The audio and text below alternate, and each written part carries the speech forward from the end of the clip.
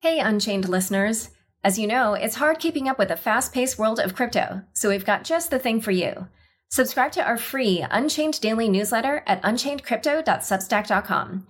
You'll get the latest crypto news and original articles from our reporters, as well as summaries of other happenings and bullet points, plus our meme of the day, all curated and written by our amazing team. It's still your no-hype resource for all things crypto, just in newsletter form. Sign up at unchainedcrypto.substack.com. Again, the URL is unchainedcrypto.substack.com. Hi, everyone. Welcome to Unchained, your no-hype resource for all things crypto. I'm your host, Laura Shin, author of The Cryptopians. I started covering crypto 7 years ago, and as a senior editor at Forbes, was the first mainstream media reporter to cover cryptocurrency full-time. This is the June 7th, 2022 episode of Unchained. With the Crypto.com app, you can buy, earn, and spend crypto in one place. Download and get $25 with the code LAURA, link in the description. This episode of Unchained is brought to you by Beefy Finance, the multi-chain yield optimizer. Beefy is the easiest way to earn more from your crypto. Deposit funds into Beefy's secure vaults to auto-compound yield across 12 blockchains. Got crypto?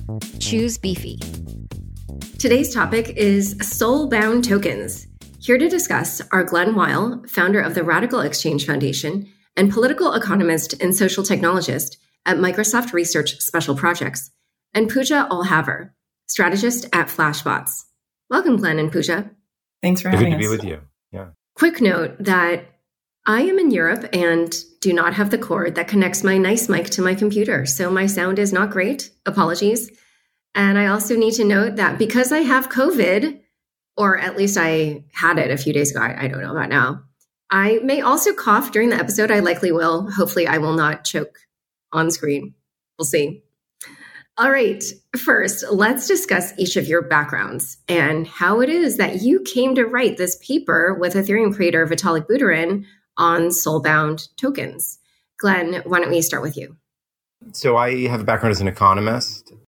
I was a professor at the University of Chicago for a few years, and then I ended up at Microsoft mostly for personal reasons.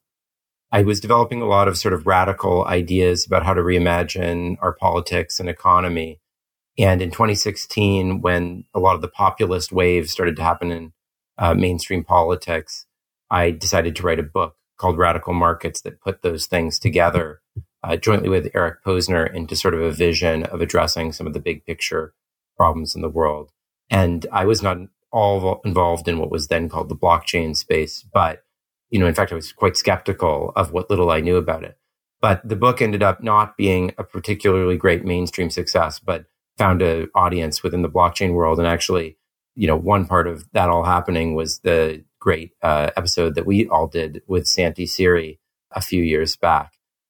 Yeah, that was a great episode. I will link to it in the show notes for people. Yeah. And Vitalik and I got to be pretty close through that process. We've written several things together, and we founded the Radical Exchange Foundation together. He's been the primary financial supporter of the Radical Exchange Foundation, and he's on the board. And we've just been in conversation about ways to integrate technology with reimagining new political and economic structures since then. And in January, he wrote a piece about soul-bound tokens.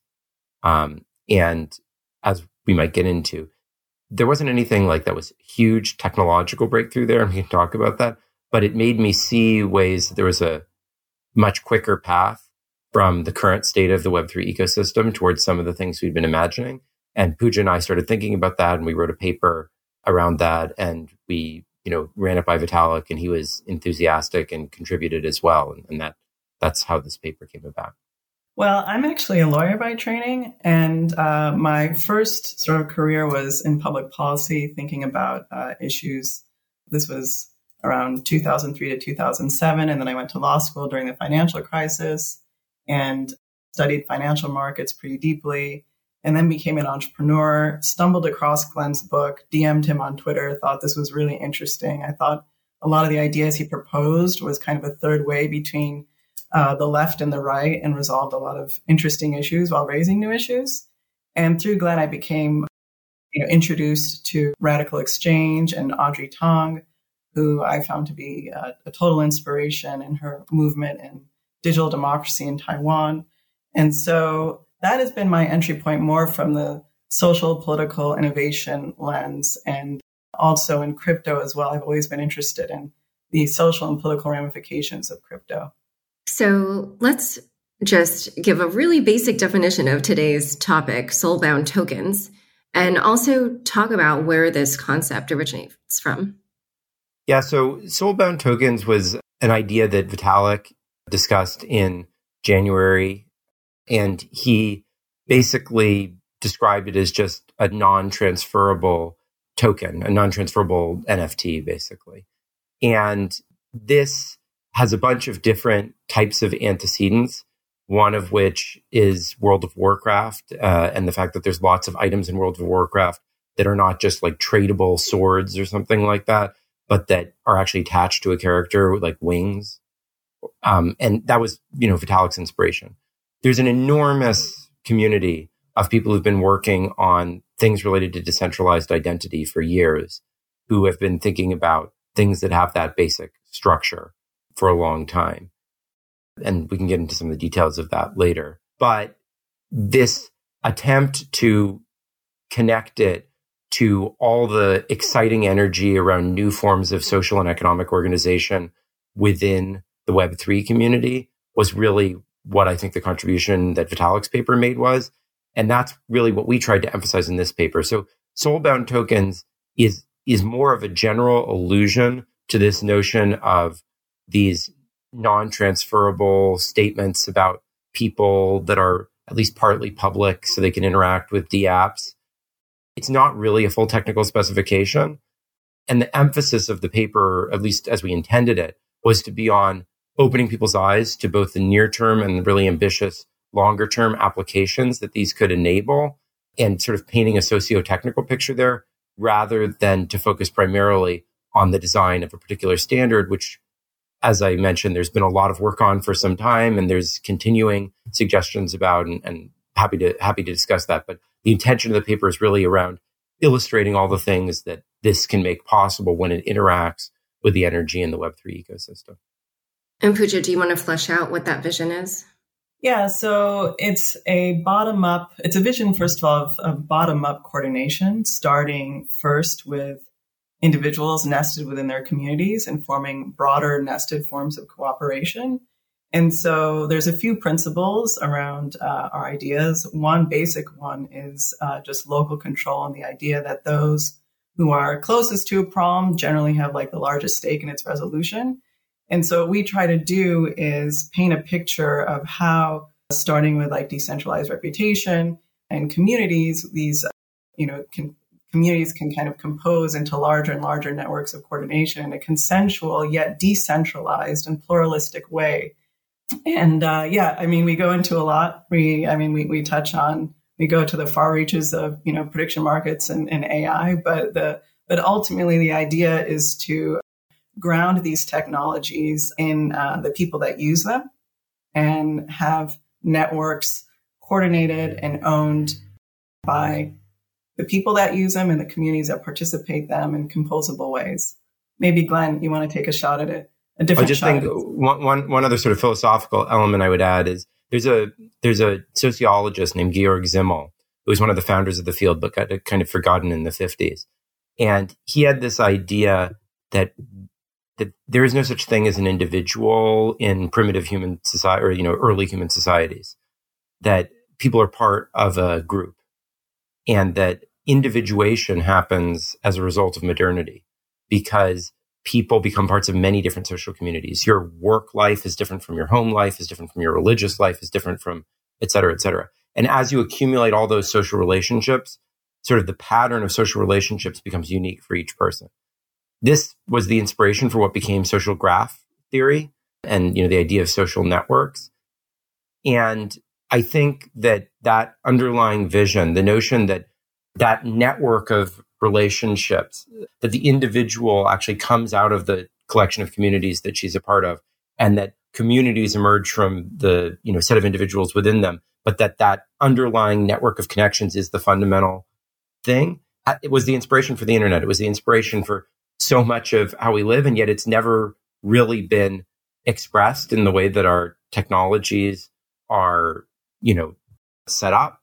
And we're trying to describe a path from the current Web3 ecosystem to something like that you might think of as sort of like the internet society that was imagined even before the technologies for it were possible. Yeah, I just want to add on that quickly. So in the paper, we talk a lot about how individuals are differentiated by their communities and vice versa. Communities are differentiated by their individuals. And so there are two ways to look at this. So you can look at it as, some people sort of got caught up in the framing around soul-bound tokens. You can also call them community-bound tokens, right? Because it's the communities in which you participate in, right, that really define you. And that's what Glenn was just alluding to. Yeah, actually, let's talk about the name, because a lot of people, I tweeted on, Twitter, what I should ask you. And multiple people asked about the name. And I agree, even just reading through the paper where it says your account will be called your soul. It almost feels like it was purposely written to mimic some, futuristic dystopian science fiction. And I was a little bit like, why not just call it an account? So, why is it called Soulbound Tokens, and why are you suggesting the account would be called your soul? It's kind of interesting. I think the folks who have come from a more pluralistic background and see themselves within nested cooperation networks, Soulbound really resonated with them. And I think folks who have a sort of more individualistic, atomistic perspective, community bound resonates more with them. But I think it was just a lot of fun to write the paper and riff off of the metaphor. That was like part of it. I mean, as I was writing it, I was having a lot of fun. But the other idea is I get the soul can sound dystopic, but souls are actually things you're supposed to be very careful about. You don't want to just sell your soul. You don't want to financialize your soul. And so the idea was more around, okay, these are very careful. Your soul is something very careful and precious. And, you want to shepherd it carefully, not financialize it into some sort of dystopic reality. But Glenn, what do you think? I mean, I think part of the intention, frankly, was to do something whimsical and deliberately not something that sounds like a technical standard, so that people wouldn't think that we were proposing a technical standard that should be called soulbound or souls or whatever. We were trying to be more metaphorical and more elusive deliberately. Now there's pluses and minuses of that. And obviously there's a lot of people who've taken it very, very literally. And that's unfortunate. And, I regret that at least. But the intention, at least from my part, was precisely to illustrate and allude to possibilities rather than fully specify technical standards, which, if you use some much more technical term, would have sounded that way. Okay, yeah, it's funny because I was definitely going to ask about this, but I wasn't going to have it so high up in the conversation. But between the fact that it just naturally came up, and then, like I said, noticing on my tweet how many times that particular point got mentioned, I was like, you know what, this is something people want to know about.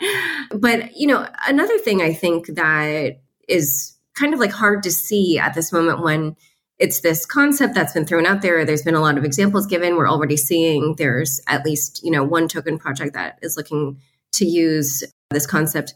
I'm sure it's just at this phase right now where a lot of people are like, what kinds of problems exist that this is going to solve? So can you talk a little bit about, what problems it is that you see that you feel that this is a solution that makes sense for those? Well, let me just start with things that are very, very near term and concrete. These are not the things that excite me the most, but I think it's important that we start with them because otherwise it sounds very abstract and futuristic.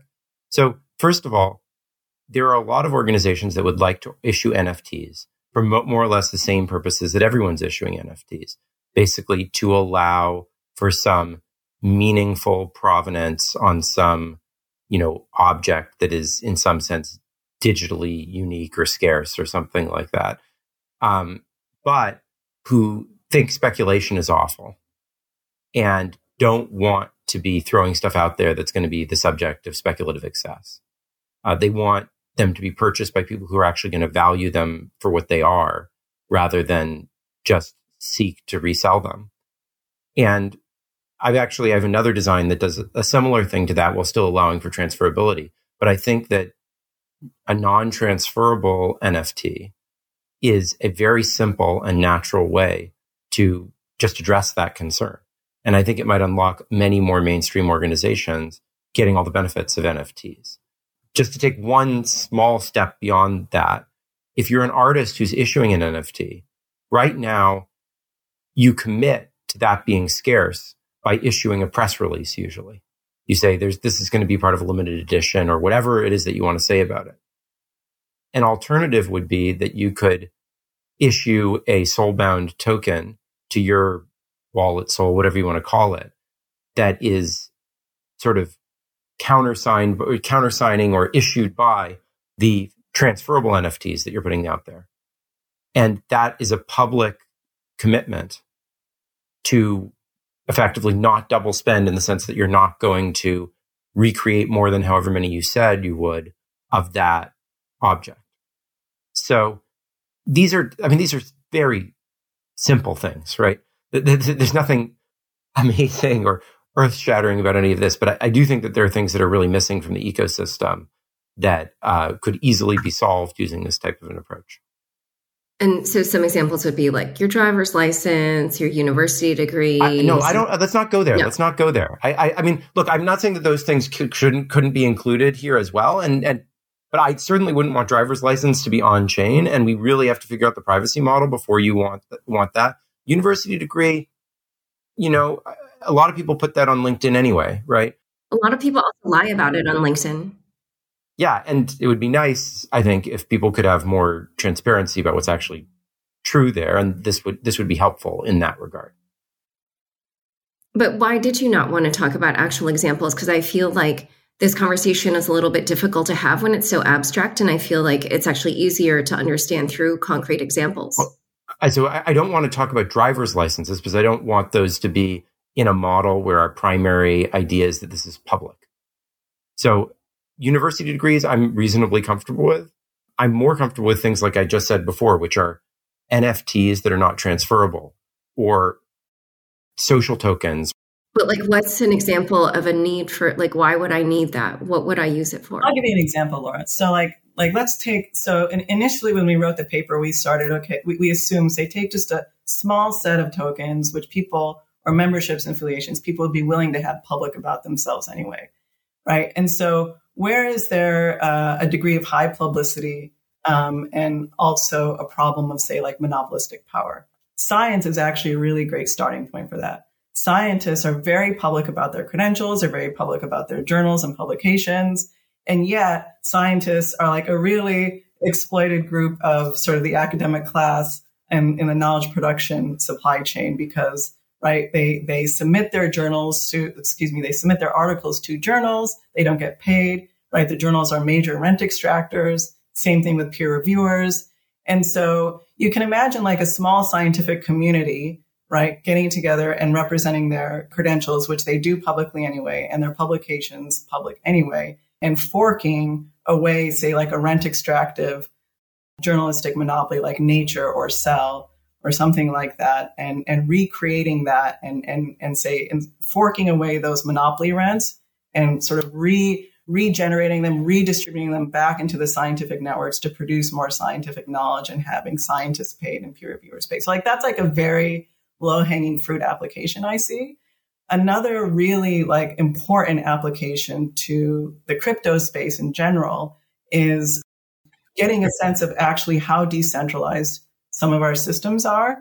And it's really important that we do that because the whole sort of premise and justification for crypto is decentralization, right? It's what protects it from being regulated by, antitrust and also securities regulation as well. And so part of this paper was to help us give us some primitives to start to measure up the decentralization of our systems and justify them. And I think we can actually apply the same analysis to traditional finance and have some really interesting conversations about the ways in which Web3 might be, superior or even leading traditional financial networks that tend to also concentrate power.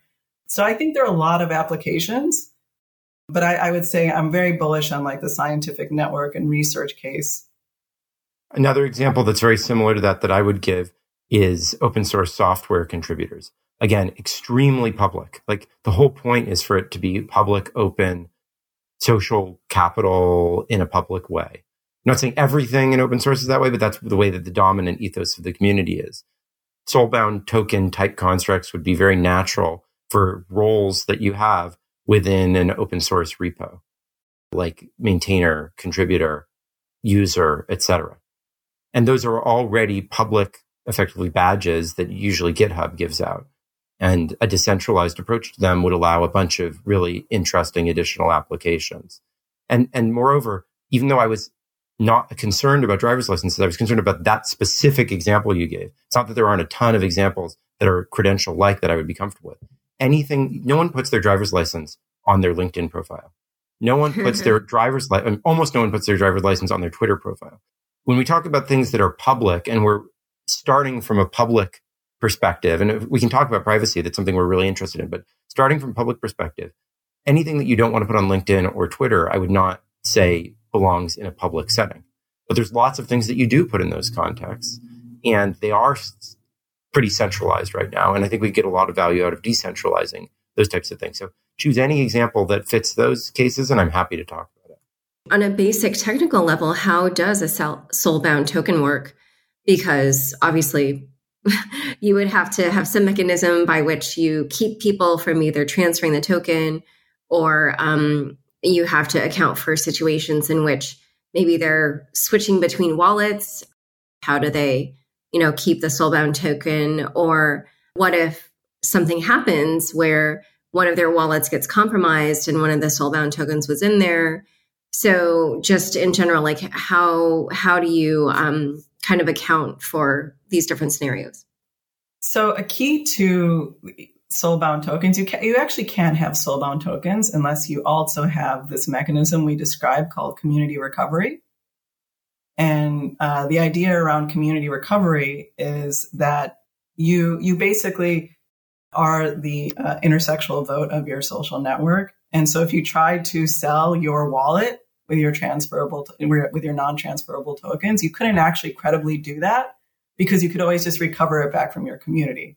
So community recovery as a wallet mechanism is very key to soulbound tokens. The two really go hand in hand. And we talk a little bit about at the end of the paper, how do you bootstrap both of these things? And it's a really important area of probably the most important area of research. And it's the hardest area of research. So when folks like DM me and they're super excited about soulbound tokens, I'm like, okay, that's great. I'm interested in community recovery right now, right? Because the concept really needs that to take off. Yeah, the only slight way I would just qualify what Pooja just said is that we don't have community recovery yet. And these bootstrapping things are going to have to help us get there. And so there's going to be things that are going to be sort of proto soulbound tokens that will exist prior to community recovery working. And I'm open to a variety of those. And we discuss a bunch of different paths in the paper. But at some level, as Pooja pointed out, those aren't real soulbound tokens until you have a community recovery mechanism that anchors them. Yeah. And so what are some ideas for structuring the community recovery? Because I definitely, this was not the first time I had heard somebody talk about these ideas. So I feel like they're sort of like percolating out there now. So let's say that I'm the person with the soulbound tokens that, were like I either lost the keys to my wallet or somebody fished them from me or whatever it is. How would this work? So a bunch of different ways to think about it. I mean, you might want to, we talk about correlation discounts in the paper. So maybe you want to apply some correlation discounts, like the mechanism would apply correlation discounts to. But Pooja, before we even get there, I think we should describe the basics of what it is at all. So is that right, Laura? I think that might be helpful. Yeah. Just the basic idea, Laura, is let's start with the idea of social recovery and let's explain that. And then let's move to community recovery. So the idea of social recovery is that you appoint a set of guardians, other wallets, and some sort of qualified majority of them, let's say 3 out of 5 or whatever, can always come together and unlock your keys and allow you to regenerate your private key. And perhaps even you put some safeguards in there, like if you're going to make a really large transaction, or if you're going to make a bunch of transactions in rapid succession or something like that, you need support from some qualified majority of those guardians, let's say, right? So that is already pretty well established. I think it's like generally working fairly well, at least relative to other non-custodial approaches within the ecosystem right now. The Argent and Loopring wallets both have it. So that's great. That's a great mechanism, and we think it's something to build on. And can you give examples of who the different entities would be or what types of entities they would be? Well, usually in the Web3 ecosystem so far, it's other friends. It's just individuals who you have a relationship with and whose address you know. So, but the community recovery is a somewhat different paradigm than that. So, I mean, of course, it could be a DAO or something, it can be any wallet. So I don't know the distribution right now of when people use these social recovery mechanisms, how often it's a DAO or a group or a foundation versus how often it's an individual. But my understanding is it's usually a set of individuals who you have a relationship with. What we're hoping to do to go beyond that is to deal with what I see as some of the limitations of the social recovery mechanism. Number one, you need to make sure all the people you're linking to, like themselves, haven't been compromised, that they're still your friends, that as your relationships evolve, that you evolve that set of... So it's somewhat intensive for the user in a way that sort of its relevance only becomes clear when you have a compromising event. And so I think there's a significant concern that isn't really going to do a great job of... I mean, again, it's much better than other approaches to non-custodial, and I'm a big fan of it, but I don't think it's going to necessarily do the best job keeping up with the evolving nature of people's lives. What we propose instead, and it's somewhat vague, but I think you can get a sense for it, is that the soulbound tokens that you have, which denote affiliations, relationships, in public elements of employment, etc., would be a substrate for choosing a set of people who are your guardians in the social recovery in an automated way. So let me turn to Pooja's example of the scientific, and just be super, super concrete. This is very, very specific, but just to put in, imagine that you have a soulbound token for every paper that you've co-authored. And there is a fungible but not transferable equivalent soulbound token that's held by every other author of each of those papers. And when you want to recover your wallet, the system randomly chooses 5 papers that you've authored and asks you to get at least one co-author of each of those papers, or maybe 3 of those papers, whatever. There's some bunch of floating parameters here, but some parameters that you have to get those people to come and recover your wallet. The nice thing about that is that stays up to date as you publish new things, as your interests evolve. It's done in an automated way that doesn't require you to constantly, maintain those things. And it can be enriched in a bunch of ways that Pooja was getting at. So, Pooja, I don't know if you want to turn to the correlation discount point. Yeah. So right. So like if you imagine soulbound tokens representing your memberships and affiliations, if you want wallet recovery to be secure, you don't want, for example, recovery to happen with like a set of collusive individuals who could say hijack your wallet, right?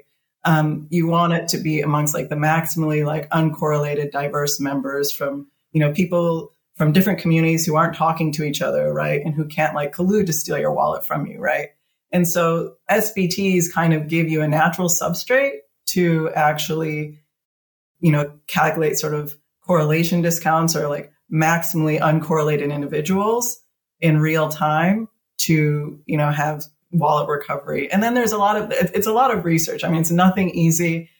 I'm not an expert at this, but there's there's recency bias and other kinds of things you need to take into account. And it will take I don't know how long, but it's not going to be solved in the next 3 months or something, right?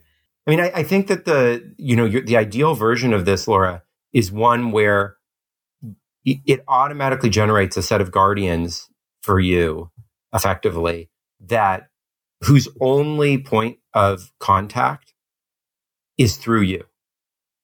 You're sort of the network central node in the set of guardians that are created by the generation. And I'm not saying this will work for everyone, but I can give a very clear illustration from my life. So I used to be an academic, as I mentioned. I was in the field of economics.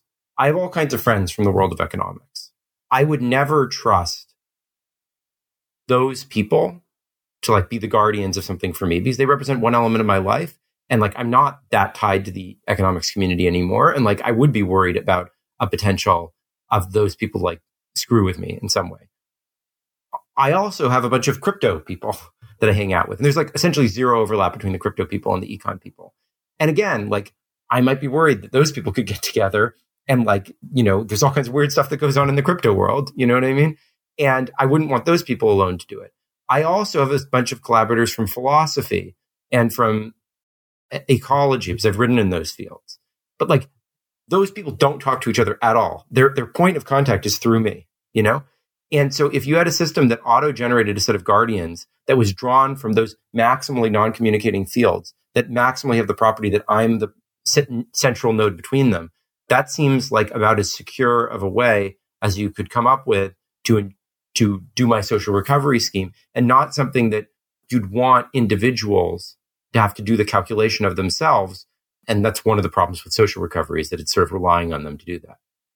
Yeah, I can actually already picture which groups I would use for my recovery, because it just feels like, oh, these are the natural groups where I'm close to all of them, but they don't know each other. I'm sure most people could do that exercise. So, it's not impossible to see how this might someday be applied. So in a moment, we're going to talk a little bit about things like decentralized society and kind of different ways that these might be used. But first, a quick word from the sponsors who make this show possible. This episode is brought to you by Shopify. Forget the frustration of picking commerce platforms when you switch your business to Shopify, the global commerce platform that supercharges your selling wherever you sell. With Shopify, you'll harness the same intuitive features, trusted apps, and powerful analytics used by the world's leading brands. Sign up today for your $1 per month trial period at shopify.com/tech, all lowercase. That's shopify.com/tech. This episode is brought to you by Bumble. So, you want to find someone you're compatible with, specifically someone who's ready for a serious connection, totally open to having kids in the future, is a tall, rock-climbing Libra, and loves rom-coms with vegan pizzas on Tuesdays just as much as you do. Bumble knows that you know exactly what's right for you. So whatever it is you're looking for, Bumble's features can help you find it. Date now on Bumble. Finance is changing. Strategies are changing. Holding is changing. Beefy Finance, the multi-chain yield optimizer, allows you to maximize passive income while you sleep. Simply deposit your crypto into Beefy's secure, industry-leading auto-compounding vaults to put your funds to work.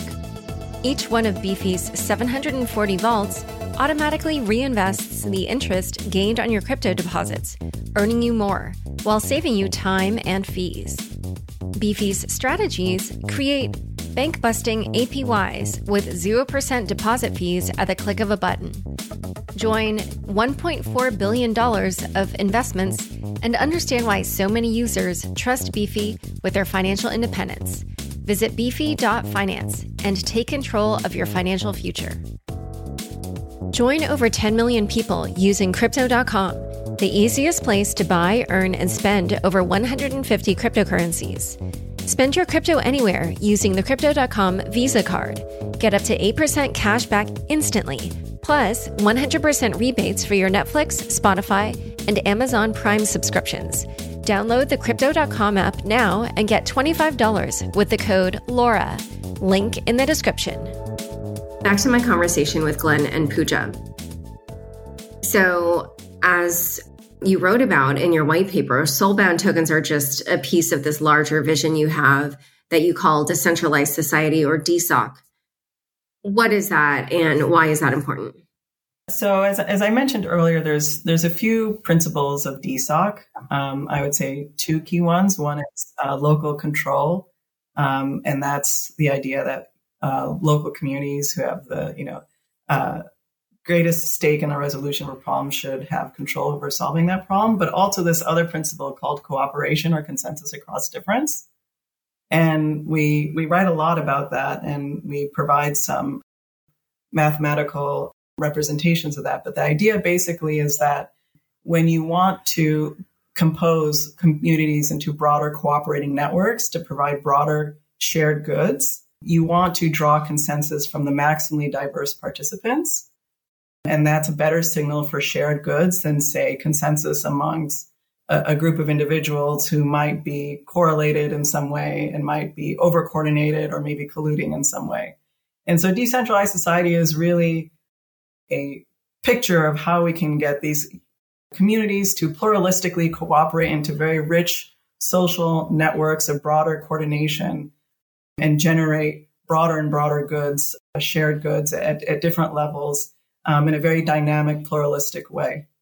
There are a few kind of different applications that you say that you feel soulbound tokens could open up in the crypto world. There's one example of a financial one, which is under collateralized lending. So how would this work with soulbound NFTs? So the basic idea is that if people want to stake some reputation that they have on something, and this can be to get a financial loan, or it could be to get, in the case of the artists, to guarantee that they won't issue something else very similar to this in the future. Just anytime you want to stake non-financial reputation, you need some representation of what that reputation is. And you need to make some sort of at least semi-public statement that you will repay, not issue something again, etc. In fact, you can think of the double spend problem as just a very special case of this. Double spend is basically like, I am giving you this currency and I'm publicly stating that I am not going to give this currency to anyone else in the future and hold me to it. You're doing that in a collateralized setting where you just have the currency in your account. But there's lots of cases where there are properties of you that are valuable, but that you wouldn't sell. All labor is like that, right? Like our labor is valuable, but you also don't sell yourself into slavery, right? So just the idea of work, the idea, like anything that is not just a purely financial asset, relies on this principle of having properties about yourself that have value to others, but that you don't offer as transferable collateral in the case that you're not able to deliver on that. But you're just, you'll accept the reputational hit that you will face as a result of it. Again, nothing in this is super creative or new. And there's lots of other things that could potentially be used as substrates for this, but they have to share this property, that there are elements of it that are at least partly public. So you're able to make that commitment that if you break it, people hold you accountable for it. What's powerful about doing it in a decentralized way is that it opens the possibility that you can do this in a community-based way where people are horizontally lending to each other or guaranteeing to each other that they'll pay back if another one doesn't pay back, et cetera, like the Grameen Bank does. Whereas if you do it in a purely top-down way, things tend to be based on like sort of a single credit score that is shared across all contexts rather than on those relational aspects. Yeah, I was feeling that it's more like I don't know if holistic FICO score is the way, but just something more contextual, I guess, rather than, the FICO score is like kind of, it can only see what it can see. And one other thing that I found interesting in your proposal was you talked about how you could use soulbound NFTs and DAOs in a way to help support the diversity of a DAO. How could you do that? Yeah, so if you imagine each member of a DAO having a set of their own memberships and affiliations, right? You could, if you wanted to, say, surface minority voices within the DAO that might be overshadowed by majoritarian influences, you could programmatically, right, bring these voices to the center of the DAO and elevate them. If you wanted the DAO to represent the members of the DAO, you could also surface those most intersectional members who kind of best represent, right, the DAO as well. So there's a lot of really interesting ways that we can encourage pluralism within DAOs that we really can't today because we don't have really any visibility beyond just like the wallet, right? Let me give an analogy. So there are kind of a couple of paradigms that often compete with each other for thinking about things like college admissions. So one is like meritocracy, like the best people should all get in. There's some score that you're going to give to everyone and that we're going to get the best. Another paradigm is like, well, maybe there should just be some amount of randomness to it so that we get something that's representative of the population. An alternative that I find very appealing is to say, well, sure, we want something like meritocracy, but merit is contextual. It depends on what else is represented. And if we want a student body that is maximally diverse and maximally benefiting from the other people who are on campus, then actually it's not like a select all the top ones problem. It's a combinatorial optimization problem over a collection of people that will together be diverse, representative, and interact in a positive way. And if you want, within a Web3 context, to solve that type of a problem, you need to think about algorithms that can do combinatorial optimizations over a rich set of things that constitute people, and not just like how much money does someone or how much tokens does someone have, you know? Which reminds me also that another thing that I found interesting about the paper was that you talked about quadratic funding, which you had discussed previously when you came on my show. And I've really liked seeing how it's being applied in some of these DAOs like Gitcoin DAO, where for people who don't know, Kevin Owocki, the founder of Gitcoin DAO, and maybe he got this phrasing from you, he says he likes to think of it as optimizing the preferences of the many and the poor over those of the few and the rich. And essentially, if people vote for a grant proposal and they don't have as much money, like it's like lower dollar amounts that they're allocating to it, but there's many more of these people. And then there's another proposal where some whales, allocate a whole bunch of tokens, but really it's just like 2 or 3 entities that actually really support that one. Then the proposal that has many more entities voting for it will get more of the funding. But what was interesting is in this paper that you guys wrote recently, you talked about kind of the pitfalls of that and said that quadratic funding doesn't scale, but that you felt that soulbound NFTs could help resolve some of the issues there. So can you talk about that? Sure. So the problem with just simple quadratic funding is, say, a highly coordinated group could just swamp a mechanism by, say, each giving like $1, right? Because as you said, you reward the participation of the many, right, over the few. So what soulbound tokens do is they give us a social substrate and let us actually look at what are the weak affiliations and strong solidarities, right, amongst people that lets us discount those groups that may be over coordinating and trying to swamp the mechanism. And in that way, you get, as back to that principle, cooperation across difference. You get consensus, right, amongst the most diverse, right, members, and you can elevate that with correlation discounts and let the mechanism scale. Glenn, it's your mechanism, so maybe you have something to say. I mean, I think what I would just say is that, Laura, I actually really love the example you gave of like those big entities, because even those big entities will tend to have, let's go beyond the issue of like a pure Sybil attack and them just inventing people. They're going to have a bunch of hangers-on of various kinds, like every big entity does, right? And you don't want the mechanism to just get taken over by like a bunch of hangers-on of some centralized entity who just give a tiny amount just because they're hanging on to whatever the momentum is there, right? You actually want people who are genuinely independent of each other, and you want to match those contributions. And there's just no way to do that, certainly with like basic quadratic funding, not even with some sort of proof of humanity, because it treats all people as sort of interchangeable. But people aren't interchangeable. People are socially situated. And the problem that we need to solve is not really the problem of getting selfish people to act in the common good, but rather the problem of getting people who are partial to certain communities to work with people who are farther away from them socially. And that's what we hope you can get towards with this types of structures. So you're saying basically that through the soulbound tokens, people could say, oh, okay, well, community A, which has this ringleader, has been sort of flooding the system with their support.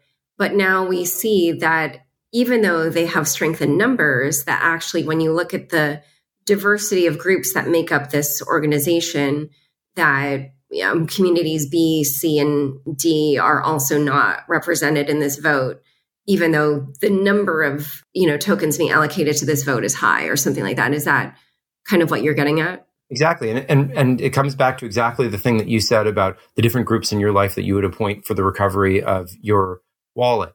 What you want is not, oh, I need a ton of friends, because if all those friends are like crypto bros that you met at the same party, that's probably not a really good indication that that's good for you. In fact, that might be part precisely of like a worst case scenario, that they're like a gang of people who kidnapped you and then, took over your social recovery thing or something like that, right? Whereas if it really is people from completely different parts of your life, that's a much stronger signal. And, fundamentally again, returning to the point before, is this is the right set of logics for a truly networked society, where the thing that is at its core is not a set of individuals. It's not a set of centralized entities. It is the fabric of relationships, the complex fabric of relationships that connects things, and actually allowing systems to represent and compute over that. And that's, to me, what decentralized society is all about. And so would soulbound tokens then also help mitigate against Sybil attacks, which are when, for instance, one entity creates multiple wallets to give this illusion of representing many people? Or is that not possible? Because a part of me was like, well, you could just have AIs that are creating these different souls with these different soulbound tokens, but maybe not. I don't know. Maybe it would be hard to do that. Well, it's an interesting point, and it's exactly why we recommend in implementing this to actually start with humans and actual bona fide human relationships with really rich communication channels. Because if you did, say, try to bootstrap the system off of just AIs fabricating relationships, right, then it sort of pollutes all the signals. So it is better to have soulbound tokens actually reflecting memberships. And if you have a sort of sufficient level of real sociality, then you can start to like differentiate between like what are bot wallets and bot relationships, because they frankly are those relationships that are outside of your social context, right? And are just kind of like floating in a network that is very disconnected from yours or even from any other sort of social being.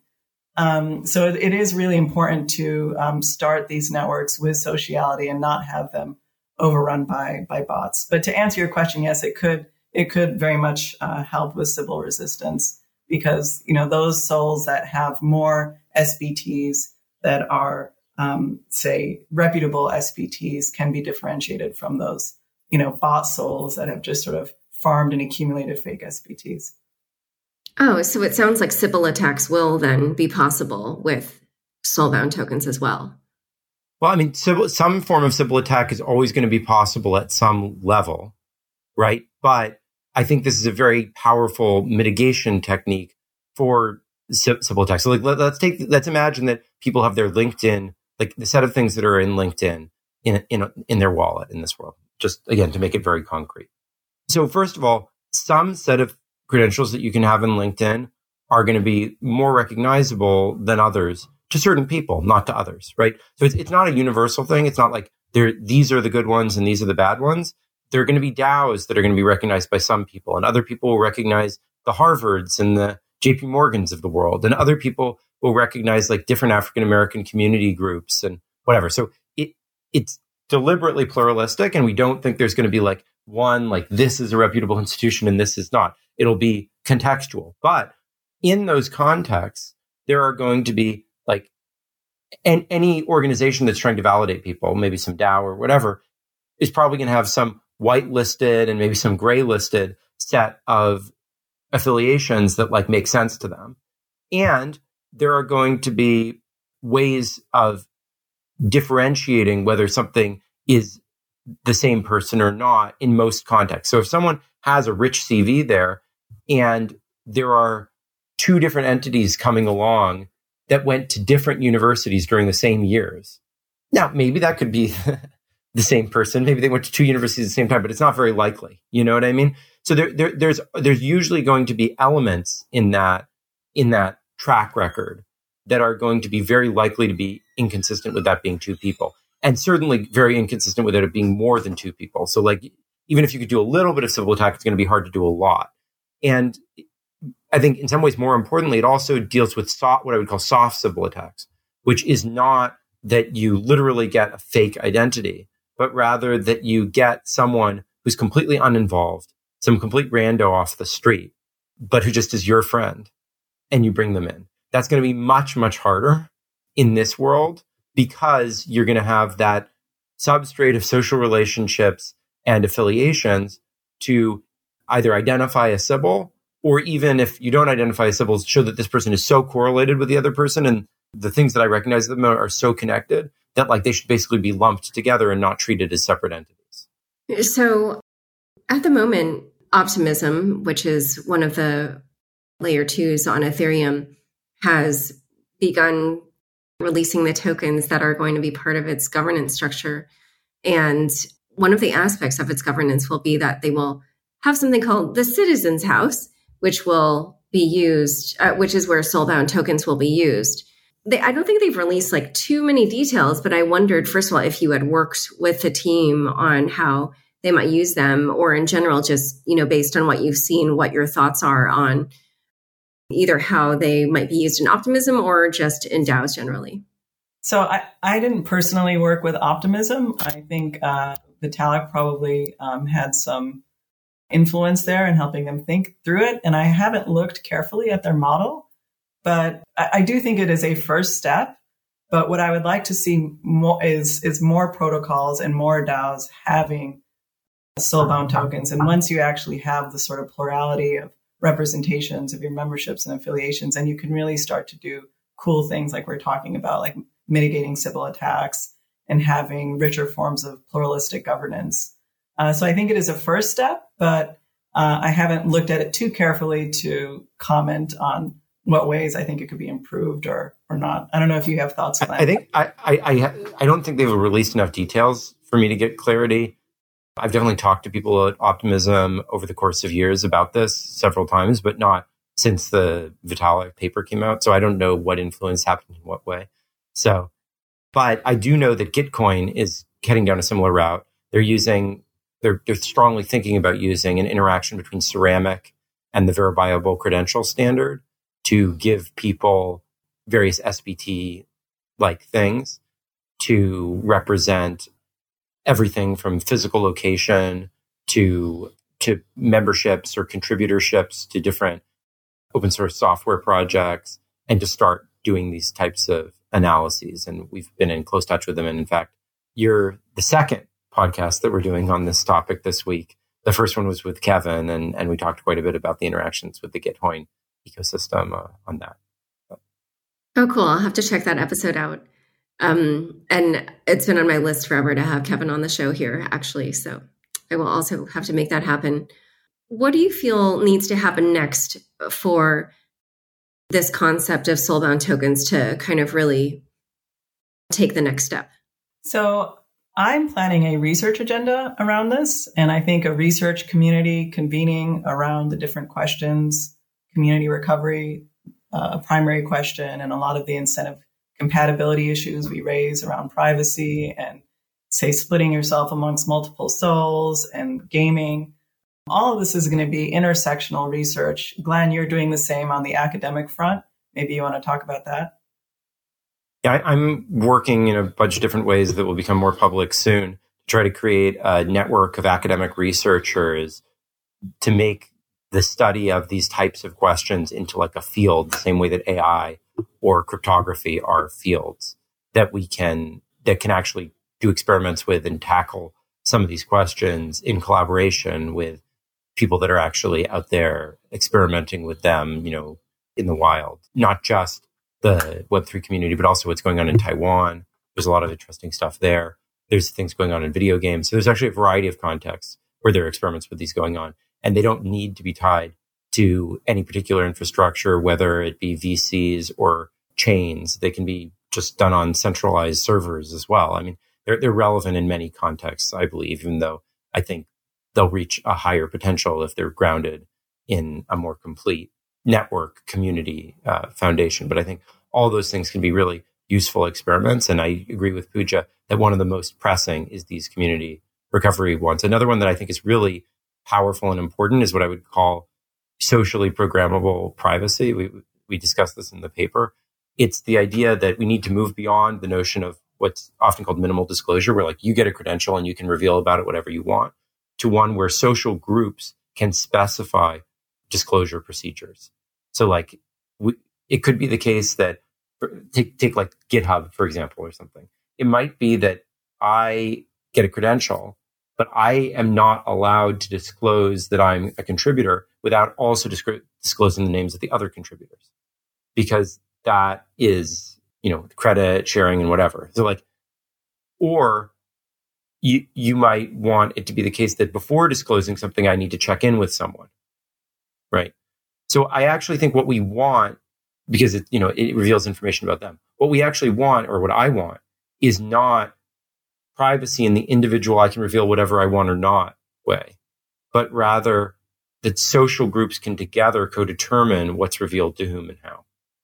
All right. Well, this has been a really interesting discussion. I think we'll sort of have to see how things play out over the next year or so, because, as we mentioned, I think people are going to be experimenting a lot with this concept. So where can people learn more about each of you and your work? I guess Twitter. I don't know. I don't really have a public research page, but I work at Flashbots, and we're thinking about the problem of MEV, and I see that as a special case around what Glenn just talked about, programmable privacy, and moving away from, if you think about it, batch auctions are kind of the sort of collective group data cooperatives that Glenn is referencing. So if we can solve this problem with atomistic transactions in Ethereum, we actually can solve that in a lot of other more use cases. That's in some sense, it's actually probably the hardest on-chain problem to solve from the perspective of programmable privacy. So that is what I spend my time doing. Anyone's free to reach out to me on Twitter. Always happy to talk about research. Yeah, can you just give your Twitter handle? At Pooja Ulhaver. And you can follow me on Twitter at Glenn Weil. Radical Exchange website and blog carry a lot of materials I produce. And I also have a website, glennweil.com, and, SSRN. So there's a variety of places to interact with my work. Perfect. Well, thank you both so much for coming on Unchained. Thank you, Laura. Thanks for having us. Thanks so much for joining us today. To learn more about Soulbound tokens, Glenn and Pooja, check out the show notes for this episode. Unchained is produced by me, Laura Shin, with help from Anthony Yoon, Matt Pilchard, Mark Murdoch, Shashank, and CLK Transcription. Thanks for listening.